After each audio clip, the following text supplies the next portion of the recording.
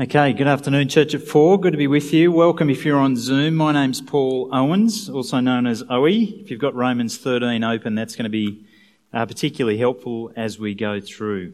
I want to start with something of a survey, and I want you to put yourself in one of two categories. If you're the sort of person that grabs a new piece of IKEA furniture and you open up the box, are you the sort of person that goes through and reads all of the instructions and then make sure that you've got the exact number of screws and everything else you need to put the thing together, and then you start by reading point 1 and then doing it, read point 2, then do it? Are you that sort of person on the one hand? Or are you the sort of person who takes the instructions and throws it to one side, or definitely won't be needing that, grab the Allen key and go for it? So I want you to put your hand up if you're the person A, the person who has a good look at all the... Wow, you're a very ordered bunch, Church at 4. Church at 11 was the exact opposite. I don't know why that is, but... okay, so that's on the one side.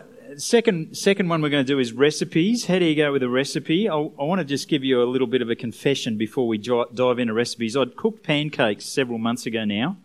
That in itself is noteworthy. I don't cook very much. But I cook pancakes the way I would make a piece of IKEA furniture, which is to throw the recipe to one side and go for it. And apparently you need self-raising flour. They were fantastic doorstops, not so good to eat. The kids were incredibly gracious. So are you the sort of person who reads through the recipe, make sure that you have all your materials, measure it out, and then keep going back, step 1, steps 2, step 3? Or are you the sort of person who goes, I get the vibe, I can just do this? So put your hand up if you are the person who says, I get the vibe, you can just do this. Good on you. I reckon that's great. That's great. I'm with you. You're a minority at Church at 4, but that's all right. We're going to love you anyway. When it comes to hearing our leaders who give us instructions, or to looking at the speed limit as you drive down the highway, or to changes in tax law that might affect how you do your tax return, I'd like to suggest that actually how we operate in terms of recipes and IKEA furniture probably actually hits home a little bit in regard to this as well. Because if you're the sort of person who says, she'll be right, whatever, we'll just figure it out, then perhaps you're more likely to say that about the governing authorities who rule over us. So if you're a Christian here today, can I ask you, do you think that either is fine? Do you think it's just a personality thing? That you can choose to be obedient to the governing authorities? Or is something else at play as we live in our society today? Do you think we really need to obey everything our leaders demand? And on a second point that we'll touch on later, is there a line in the sand somewhere that changes the need for obedience? Is there something that affects whether or not we should or shouldn't obey our governing authorities? So let's jump back into Romans 13. I'm going to say there are two main things that pop up in this chapter that guide us for why we ought to be subject to the governing authorities. Two main reasons. First one is that they are established by God. And the second reason is that they wield the sword. They can punish us. Two reasons that Paul gives us that we should submit to the governing authorities. So the first reason, God has put them there. He has established them. Have a look at verse 1. We're going to pick it up halfway through. The authorities that exist have been established by God. Consequently, whoever rebels against the authority is rebelling against what God has instituted. Now, as you think about Orange City Council, I'm not sure whether or not you think that God put them there. But He has. Our New South Wales government, our federal government, they are all instituted by our God. They don't need to recognise God and His authority over them, but they are placed there by our God. You might think to yourself, wow, God hasn't chosen highly competent people to rule over us. And that may or may not be true. But He doesn't need to. He achieves His purposes through those who rule over us and lead us. And so we need to recognise their authority and sit under their authority. And if we don't, we might find ourselves opposing God Himself, who's put those leaders there. Now, Jesus gives us a bit of an example and some information on how we ought to sit in regard to the authorities. When Pilate was asking Jesus a whole lot of questions in his trial, Jesus didn't answer a whole lot of them. And then at one point, Pilate said, "Aren't you going to answer?" Jesus' reply was, "You would have no authority over me if it were not given to you from above." So Jesus tells us that Pilate was there because God had placed him there. And Pilate was deeply opposed to Jesus. Actually, he ordered Jesus to be crucified and to be killed. So the authority of the state wasn't in line with what God's will might be in particular, although in some ways it was in that instance. But Pilate stood in opposition to Jesus, and yet Pilate was still God's appointed authority at that point in time, achieving God's good purposes.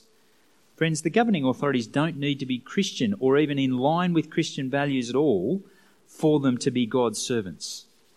Whether they know it or not, they are God's servants. Have a look at verse 4. For the one in authority is God's servant. So they're established by God, so we ought to obey. Otherwise we might find ourselves rebelling against God. That's point one. We're to obey because they are God's authorities, placed there by him. Point two, we're to submit to the authorities because they can punish us. Have a look at verse 4. But if you do wrong, be afraid, for rulers do not bear the sword for no reason. They are God's servants, agents of wrath, to bring punishment on the wrongdoer. That's pretty helpful advice, I think, isn't it? And this is totally in our self-interests. If you disobey, you are likely to get punished. Who wants to get fined or called out or even imprisoned for doing the wrong thing? No one really. So this is incredibly wise advice. Obey the authorities and avoid getting punished. So two main reasons that pop up in Romans 13 as to why we ought to obey our authorities over us. Because God put them there, and because if we do the wrong thing, they might well punish us. So a couple of examples of how this works out in our lives. Perhaps you're like me and you don't necessarily immediately associate the highway patrol sitting in the bushes trying to catch you out speeding as being God's authority over us. You might tend to think this is ridiculous, there's a wide open road, I'm a good driver, me being 5 k's over the speed limit isn't going to hurt anyone. That's not how I should think. I should think something totally different to that. I should think that the highway patrol are part of God's instituted authority over me and every other road user. They are sent to do us good, to keep us safe. And in order to honour God, I will drive under the speed limit. And as an added bonus, apart from being God-honouring in the way that I drive, I get the huge added bonus of never getting fined if I drive under the speed limit. It's helpful, isn't it? Or, in regard to tax, and it's tax time now, and it looks like from the way you answered my survey earlier that lots of you enjoy doing exactly the right thing on your tax, but I'm going to go there anyway. Let's talk about tax. Rather than thinking to ourselves, here is a great opportunity to get a massive tax return if I massage the truth, and add some numbers left, right and centre and see that I can get the biggest cheque that comes back from the government. Instead of that, and in place of that, I ought to think the tax office is God's servant, put there under his authority to do me good. So that as I pay taxes, I'm paying for roads, hospitals, schools, defence forces, all for our good. And I'll make sure that I claim only what I am allowed to. Perhaps even if I make an error, I'll make an error in not claiming things that I perhaps had the opportunity to, so that I pay more tax rather than less tax. And as I do that, I will be God-honouring in honouring those authorities, those laws that sit over me. And you would be too. And the added bonus, if the tax office ever audits you, you never get fined. They will never wield the sword against you. It's just good news. So if I cheat on my tax, if I speed, what am I doing? I'm opposing God himself, because he has placed those authorities there to do me good and to restrain evil, and praise God that they are there. Now you might be asking yourself, doesn't aren't some of our authorities doing a terrible job? And that might well be the case. You might well be able to think of examples where they're not doing a great job. Of course that is true, because the authorities are human like me, and they make mistakes, and they're like you, so they fall into error. Our political leaders and our health leaders have had 18 months of busyness, hecticness, trying to figure out how to govern in relation to COVID. You might look back on the last 18 months and think, wow, they've done a whole lot of things that I wouldn't have done, things that I wouldn't be happy with. Or you might look back on the last 18 months and think, wow, they've done a great job. Does it matter what sort of a job they do as to whether or not we ought to obey? Do we get a chance to say, well, you're doing a terrible job, so I'm just going to bend the rules and not obey what you are asking me to do? Have a look back at verse 1. Verse 1 says, let everyone be subject to the governing authorities. So there's no get out of jail free card. There's no exclusion clause that says if they're doing a bad job, you can make up the rules. No, everyone is to sit under the authorities, even when they make some really poor decisions. Now, some of you are thinking, hang on, I'm sure there are times when we ought to be disobeying the governing authorities. That's true, and we'll come to those specific instances in just a moment. But I want to just say, let's pause and recognise that God's plan for us, the regular and normal occurrence, is that we submit to the governing authorities who rule over us. We ought to be very law-abiding citizens if you're a Christian here today. And not only, we ought to recognise that the Christian life is one of submitting, of putting ourselves under one another. We submit to the authorities, to the governing authorities. We submit to the authority of God himself as he leads us through his word and by his Spirit. Our kids are to submit to their parents. Our wives are to submit to husbands. Our church members are to submit to church leaders. Our church itself submits to the leadership of Jesus himself. That's the standard Christian life. And in regard to the authorities, that continues. We're to sit under their authority.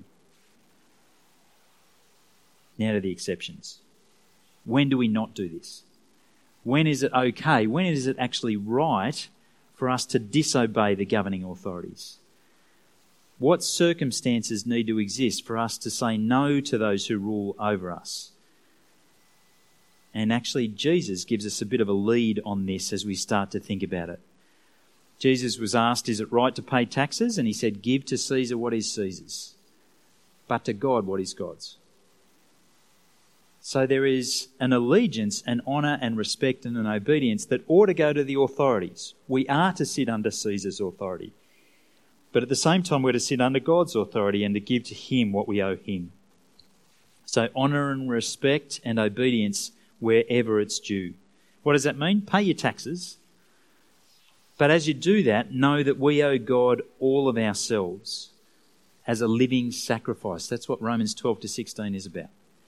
So we owe an allegiance to the authorities, we owe an allegiance to God himself. Now there are some helpful examples in the Bible of choosing when to disobey the governing authorities, so let's look at some of them now. Peter and the apostles are an example in Acts. They were preaching the gospel, they were thrown into jail by some of the authorities. They were actually busted out of jail by an angel of the Lord. That's pretty cool, isn't it? What do? First thing they do, they go back to the temple courts and they keep teaching and preaching about Jesus. The exact thing that got them thrown in jail in the first place, they go back to doing again. Here's the interaction that happened between the high priest and Peter in Acts 5, verse 28 and 29. The high priest says, we gave you strict orders not to teach in this name, he said. Yet you filled Jerusalem with your teaching and are determined to make us guilty of this man's blood. There's the command. We're cranky at you for talking about Jesus. It's not good for us. Peter's response, Peter and the other apostles replied, we must obey God rather than human beings.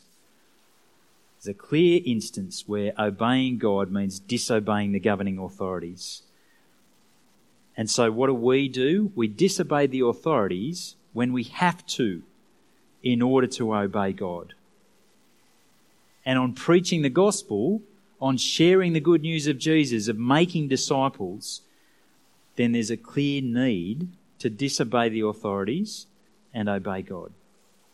It's not the only instance. The Hebrew midwives are an example as well. If you think back, if you know the story of the Exodus, the Hebrew midwives were commanded by Pharaoh to kill all of the newborn boys, infanticide. What do? They refuse. Because to obey God means disobeying Pharaoh. Daniel's another example. Daniel's in exile in Babylon, and he's told that no one is to pray to anyone in the land except for the king.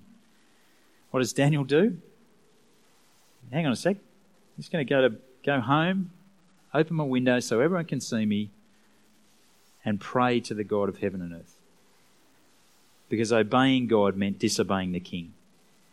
Friends, they're the circumstances where you and I ought to disobey the governing authorities, when obeying God means we have to disobey the authorities. Gladys Berejiklian, one of our political leaders, the Premier of the state, last year or the year before, I'm not sure when, was under a bit of pressure about knocking over stadiums and rebuilding them. And she was being told that she should be building hospitals and schools. And she had this phrase, which a lot of people use. The phrase was, we can chew gum and walk at the same time. We can do two things at once. Friends, we can do two things at once if the circumstances allow. We can obey the governing authorities and obey God. We can do two things at once in the normal course of events. But when obeying God means disobeying the authorities, then the choice is clear. And sometimes, occasionally, we are being asked to walk to the north by the authorities and to walk to the south by the God of heaven and earth.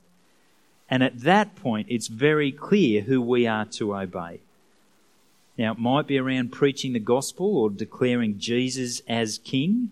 It might be around other issues, moral issues, that we need to take a stand and be on God's side rather than the governing authorities. If you're a health worker, perhaps this is going to come up for you in the years ahead. Perhaps our health authorities are going to compel you to take part in abortions. For parents who say it's not particularly helpful for us to have a baby at the moment, we'd like to abort this baby, the choice would be clear. You can either obey God or obey the authorities if that circumstance exists. And at that point, we would have to obey God. But as we think through all of this, we ought to recognise that most of the time, under normal circumstances, to obey the governing authorities, even the silly things that they ask us to do, to obey all of the rules is to submit to God's authority. Now, if you're here today and you're still thinking to yourself, I really want to start a revolution. I'm sick of the way I'm being led. I want to overthrow the governing authorities. Praise God, you can. You can vote. And kick out, find a couple of other million people, you can kick out the government and start with another one. And 6 months down the time, we'll be unpleased with them as well, I'd say. But praise God, we live in a world where we have that as an option. So why do we do all this? What's the motivation for us to obey the authorities when many times we might well disagree with them? If you were here last week, Romans 12-16 is all about living life with the rear vision mirror clearly in view, looking back to the wonder of the gospel of what God has done for us. What's the motivation for us to obey the authorities who lead us and rule us? Keep looking in the rear vision mirror. See the incredible mercy of God, the one who has loved us and saved us when none of us could save ourselves. And that God, the Lord Jesus Christ, is King over us. If you've turned to him in trust, he's your Saviour, but he is also your Lord, your King, the one who rules. So what is your motivation to do obedience to the governing authorities? As you respect and honour the authorities, you're respecting and honouring Jesus himself. That's the motivation for us to do obedience. So what type of person are you? Either she'll be right, throw the recipe to one side, put the instructions in the bin and just go for it. Either the sort of person who says, I can just do whatever I want. Or you're the sort of person who follows all of the instructions all of the time and you keep all the rules. Either way, it doesn't really matter what you're like. If you're a Christian here today, the command is clear. If you put your trust in Jesus, wonderful. He saves you from God's coming wrath. Praise God for that. But as he does that, he is Lord over you. He's King over you and me. Now the path of obedience is respect and honour and obey the authorities. And as you and I do that, we are obeying the one who is King above all kings and putting him in his rightful place, the one who demands our highest allegiance, Jesus himself. Let's pray. Our Heavenly Father, we praise you that you are the God who saves, and we recognise that you are Lord over us. You are our King. Help us to obey this command, to sit under the authority of those who lead us and rule us, so that we might honour and respect you as we do this obedience. We pray this in Jesus' name. Amen.